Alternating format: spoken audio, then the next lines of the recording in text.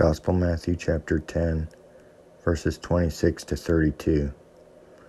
Continuation of the Holy Gospel according to St. Matthew.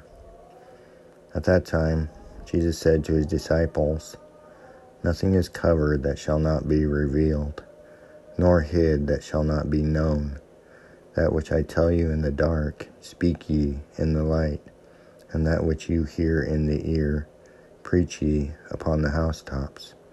And fear ye not them that kill the body, and are not able to kill the soul, but rather fear him that can destroy both soul and body in hell. Are not 2 sparrows sold for a farthing? And not one of them shall fall on the ground without your Father, but the very hairs of your head are all numbered. Fear not, therefore, better are you than many sparrows. Every one, therefore, that shall confess me before men, I will also confess him before my Father who is in heaven."